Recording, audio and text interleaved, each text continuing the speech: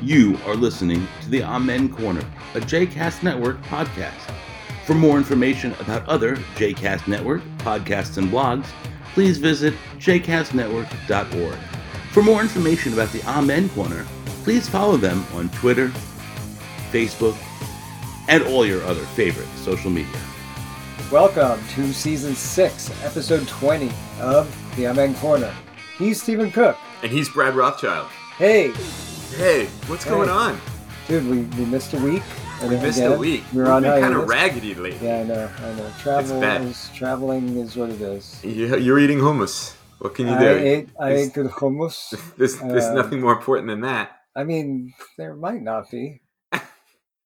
I did go to Abu Hassan, our favorite of all hummus places in the whole of Israel. I'm glad you got to go because the world is coming to an end. I know. Well, at least you had Abu Hassan. It's true.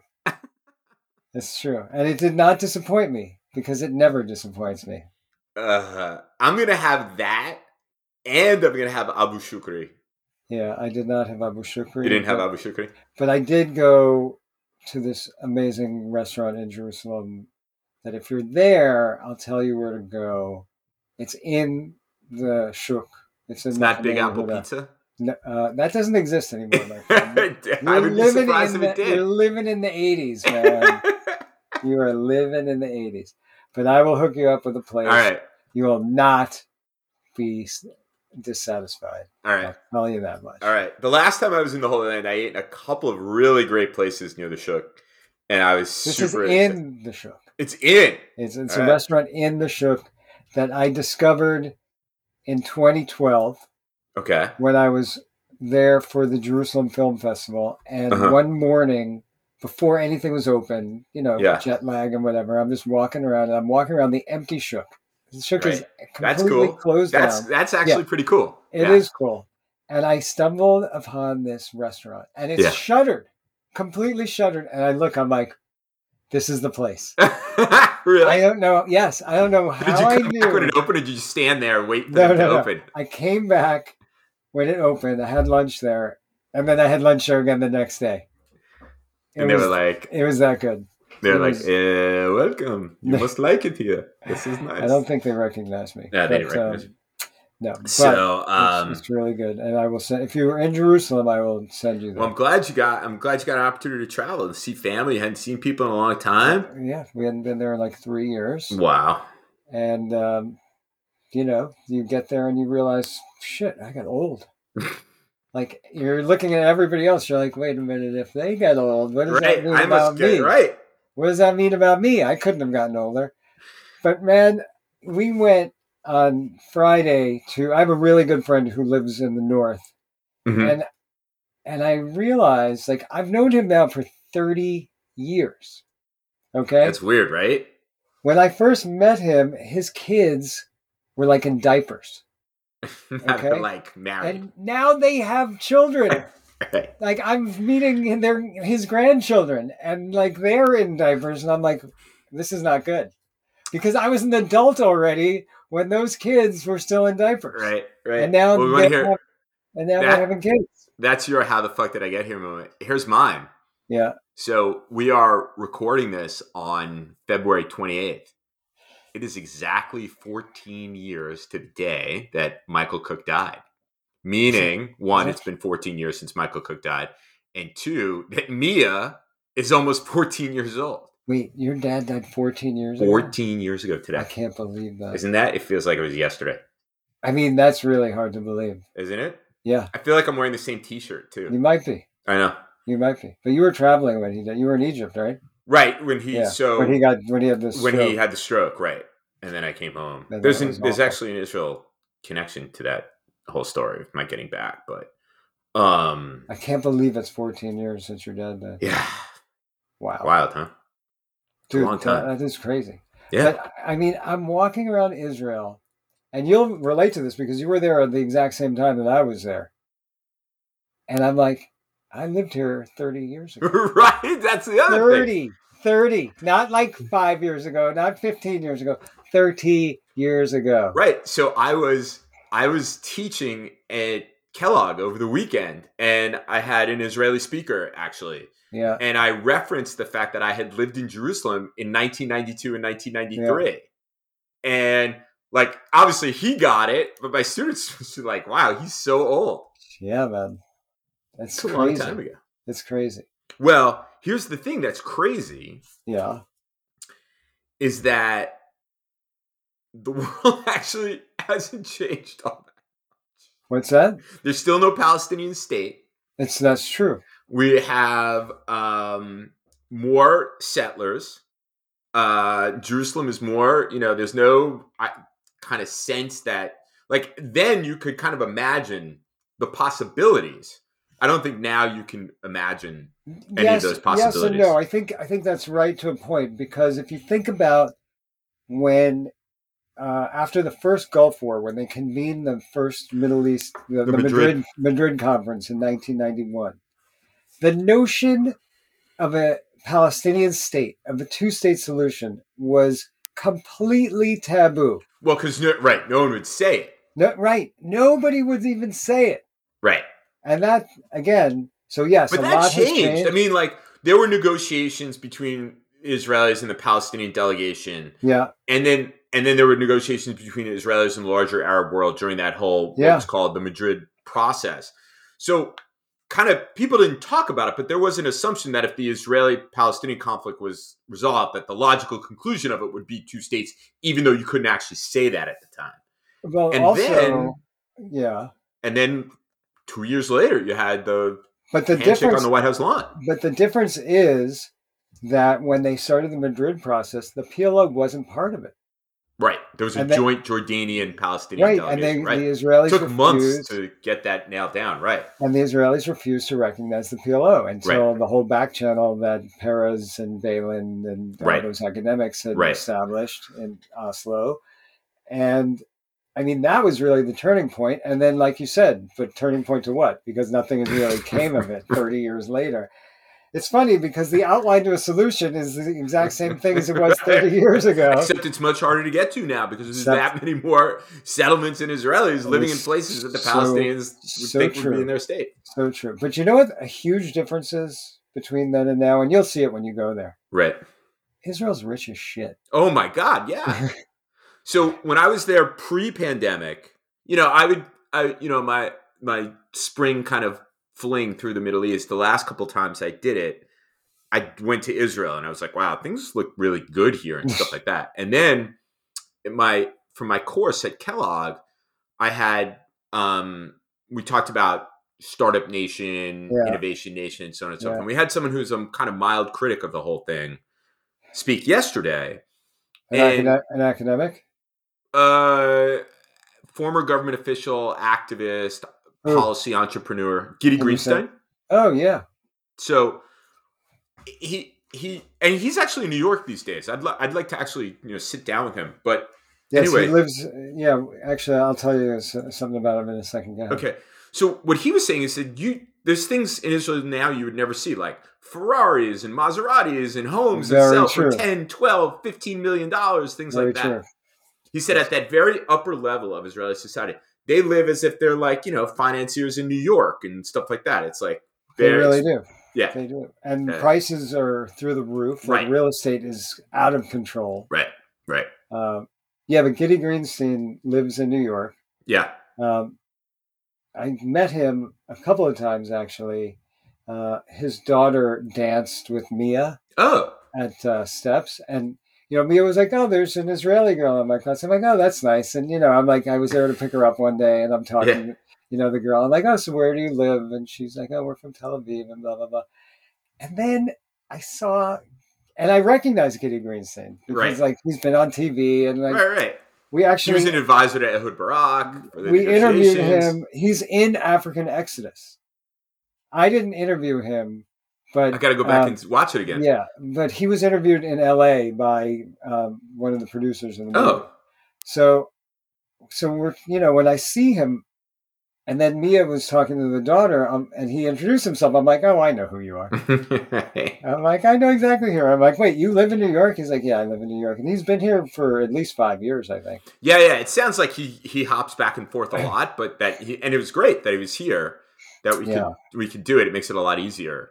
But we couldn't do it on Saturday. My course is usually on Saturday, so we split it. We did one half of it on Saturday. He's Shomer Shabbat. Right. He keeps Shabbat. Did he come was it in person or was it on Zoom? No, but it was on Zoom because, man, I had to offer, but like, was there going to be a flight after Shabbat that would get him there? It just seemed like too much work. Yes. And the Zoom, and because it's a business school, like all the tech works beautifully. Yeah. So like he's on these 2 giant screens in the front of this lecture hall. Yeah. It was like he was there.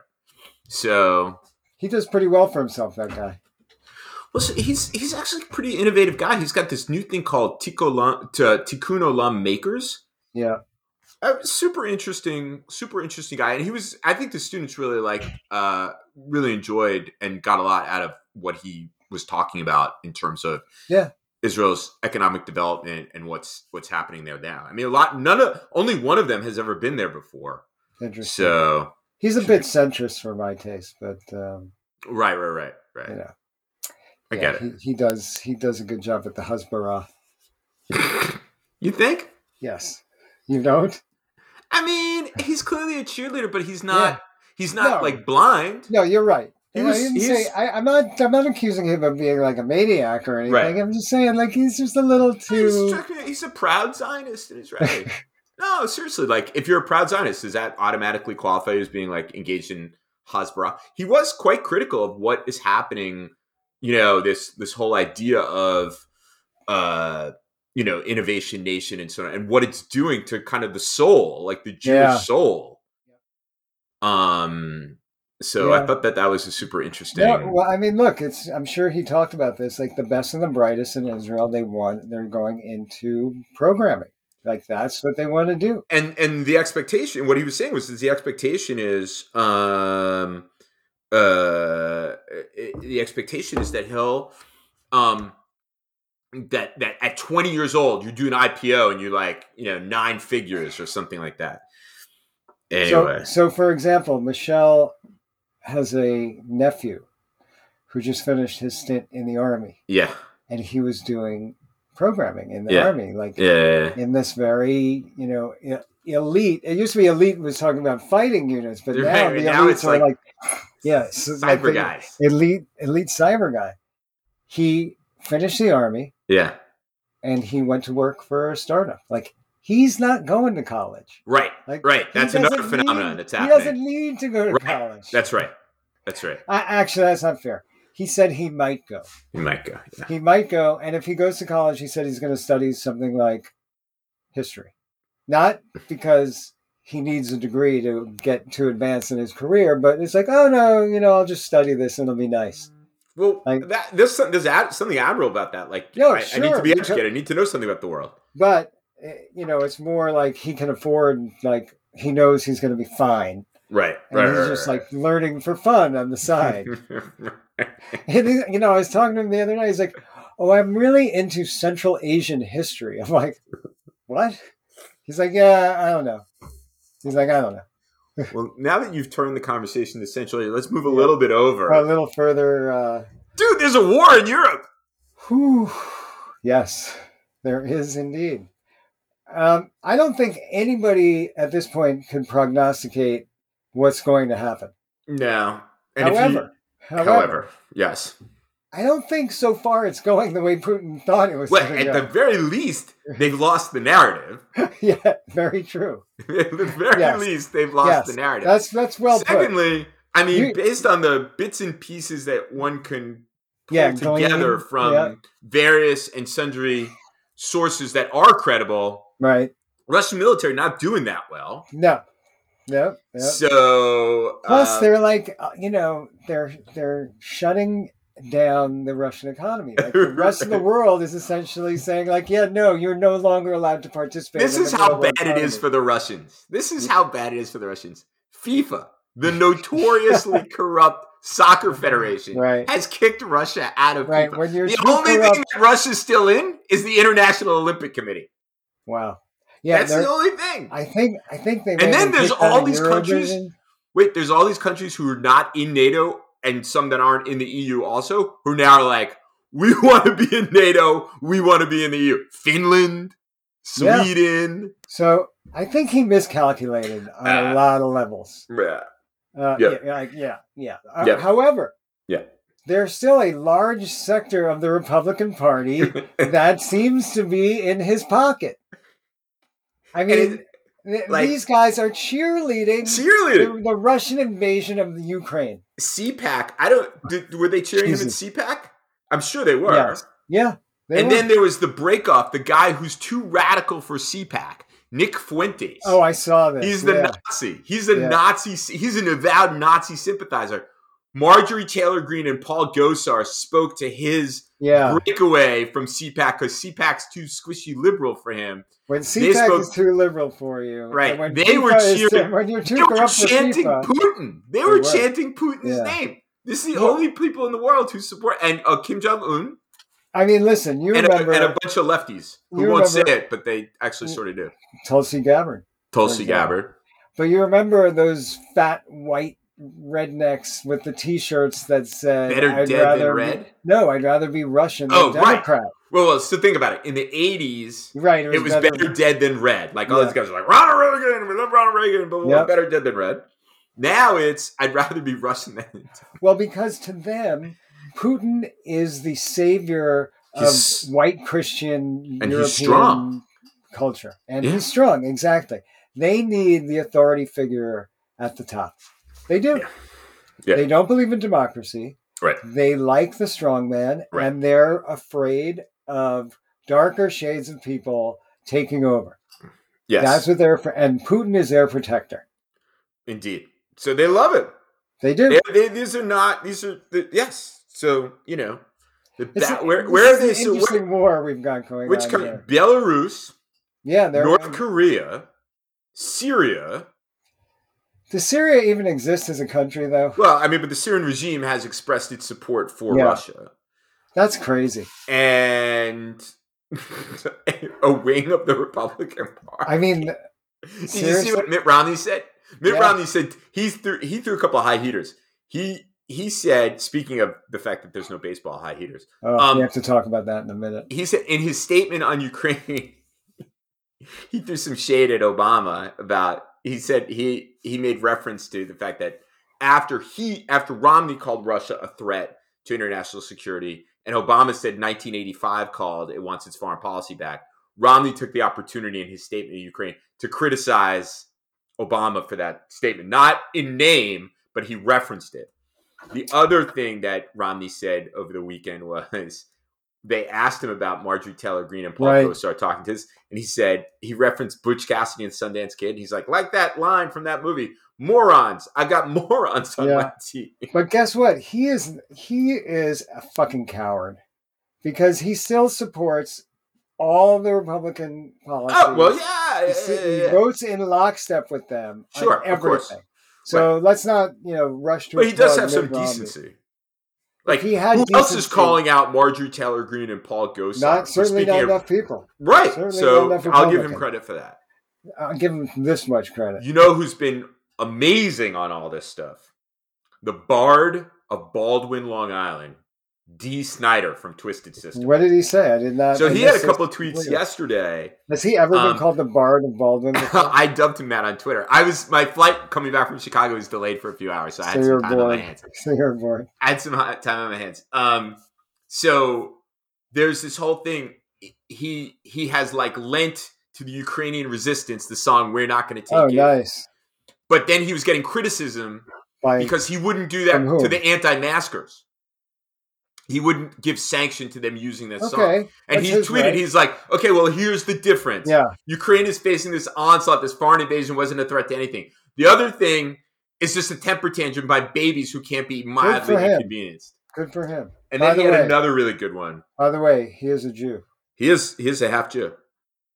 He's a half Jew. Only the good half. Wait, I'll read you the other one. I don't remember it offhand, but I remember it being super excellent. Dee Snider.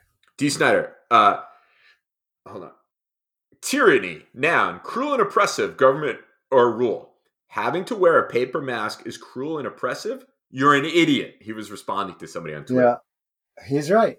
He's absolutely right. When we look at what's going on the ground in Ukraine and the way that the people there are standing up and fighting, that's what bravery looks like. Right. I wonder what would happen here with all of these so-called tough guys if we were faced with a similar predicament. I don't know. First all these guys are like, they're the keyboard warriors, right? Well, that's it, but most of them are too fat to run anyway. I saw there was this funny picture, and it was like all these people with like, the stars and bars and flags and so on and so forth. And let's just put it this way. They were not the healthiest looking people on the face of the earth. I thought the master race would look better. It said, the South will rise again, but only if it could get itself off the couch. Yeah, seriously. I mean, you look at those, like if you're wearing a quadruple XL shirt, you're not part of the master race. I'm sorry. You're just not. Jesus if you're Christ. eating a Grand Slam breakfast 4 times a week at Denny's, it's not happening for you. Not happening. All right, let's talk about baseball for a minute because I got nothing to say. I'm at the end of my rope. I'm at the end of my rope with this, and I'm telling you now. I mean, this might be an idle threat because this is in the heat of passion. Okay, go ahead. If they shorten the season by 1 game, even, I'm not watching. It's not even on my radar screen right now. I'm focused on many other things, and the fact that these schmucks aren't playing, and the owners are being dicks, and the players are being screw them. I refuse to blame the players in this. I refuse. I just the whole thing is fucking absurd, and I don't care. Yeah, in these situations, it's always the owners who are more greedy. Always. And I say this as the fan who spends entirely too much money on a ticket and who goes to the games and sees the price of concessions, and they are raised year after year. Right. And, I have never liked the new Yankee Stadium. Okay. I don't think it's the same experience. Speaking of my late father, he was very unhappy with the plans. Because the old Yankee Stadium was made for fans. Right. The new Yankee Stadium is made for corporate sponsors. Yeah. They have priced out the average person from an afternoon or an evening in the ballpark. Right. If you took your 2 children and your wife to a game and had decent seats. Right. Between the cost of the tickets, let's say that your company is not paying for them, but you are paying for your own seats. Right. You assume that you don't live in New York City, so you have to park your car also. Okay. Between tickets, parking, and not even a crazy amount of food at the game. Okay. You tell me, what are you looking at? $750. Between $500 and $750. Yeah, definitely. For an evening. Definitely. For 4 of you. Right. That seems excessive to me. Yes. This is why I don't give a shit. Listen, you say that and I say that, but you and I both know that of the things we love most in the world, the Yankees are pretty much in the top 3. Okay, fine. Talk to me in May and June. Talk to me in May and June, but right now. But that's when I'm really annoyed because baseball is losing fans every year. Right.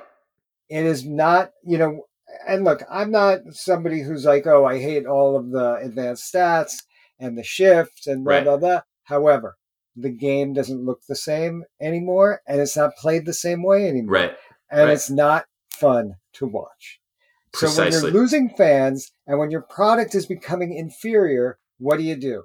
Let's go on strike. Let's lock out the players. They're not on strike because it's a lockout. Let's lock the players out. So if you want to shoot yourself in both feet, you're doing a really good job. Exactly. Really good job. I don't care. Because again, you and I are of the generation that we still like baseball. Right. But younger people do not like baseball as much as we did. And certainly we don't like it as much as the generation that came before us did. That's right. There are many other options out there for people, and they are indulging in them. Nobody under the age of 35 is waiting for baseball. Baseball season to start. That's exactly right.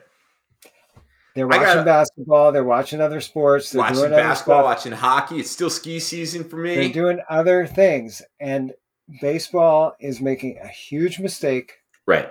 They need to get their shit together. Right. Well, I have no sympathy for the owners. I will always, even people, who are like, oh, the millionaire players, blah, blah, blah. The owners are billionaires. They're billionaires. Pox on everybody's house. That's what I have to say. It's not good. And if there's listen, the Yankees haven't won the World Series since 2009. It's a long time. Mean, people think that like, oh, we're these spoiled Yankee fans. To me, everything is relative, right? How many times have the Red Sox won the World Series since 2004? 4 times. Yeah, I was just say 4 times. 4 times. You're running through it. It's not good. It's not good. We got nothing. Our other sports teams here in New York suck. The Rangers are great. Okay. Let's put the Rangers aside. Because at the beginning of the season... Don't declare, for me, my team suck, because one of mine is actually good. All right, hold on. You were screaming about the Knicks earlier in the season. God, they suck. They're pissing me off.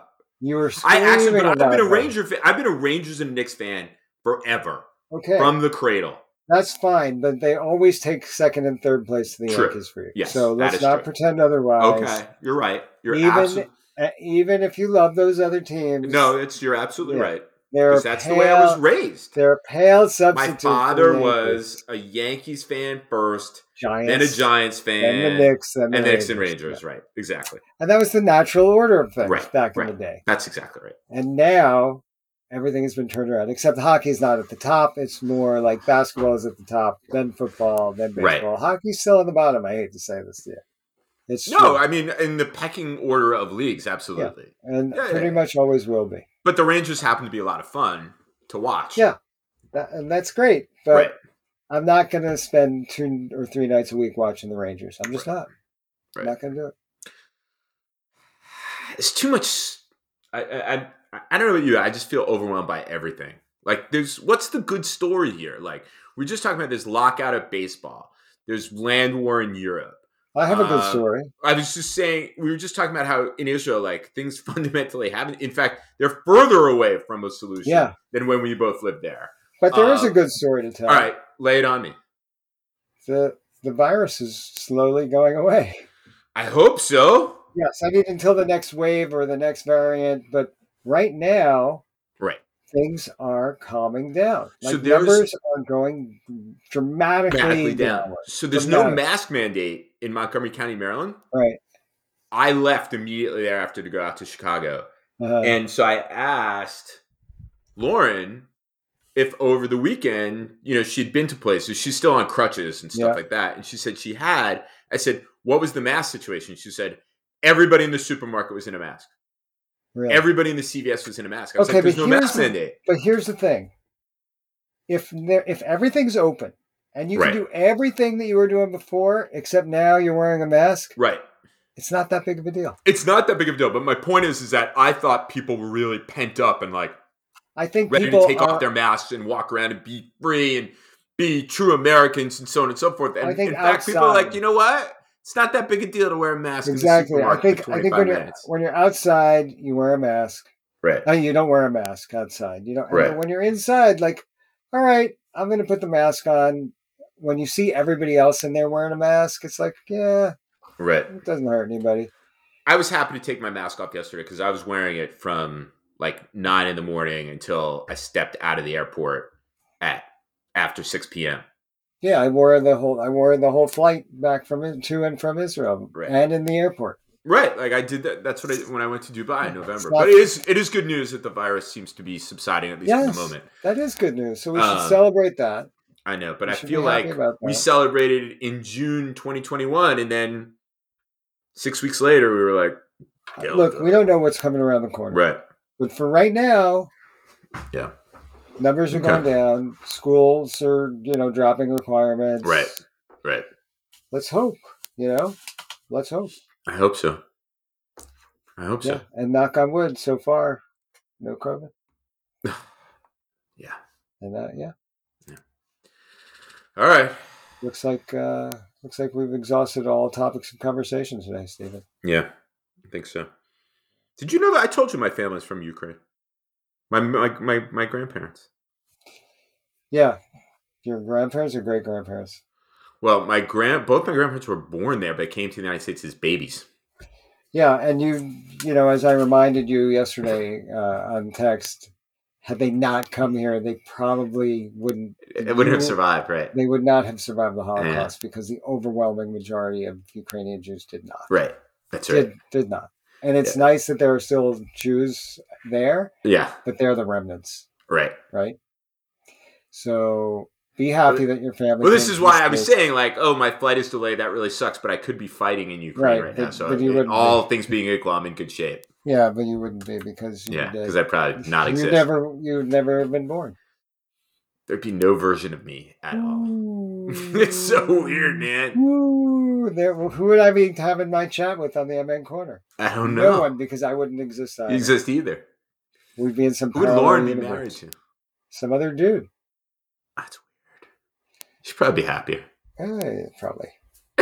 She thinks I'm difficult. I wonder why. All right, we're out of here. Okay. Everybody enjoy the weather. It's getting warmer too. Not here. Cold as fuck today. Really? Yeah. I was out with the dog, and it was warm. So you're the one who let the dogs out? I let a dog out. You let the dog out. out. All right. All right, we're out of here. Later. Later. Bye.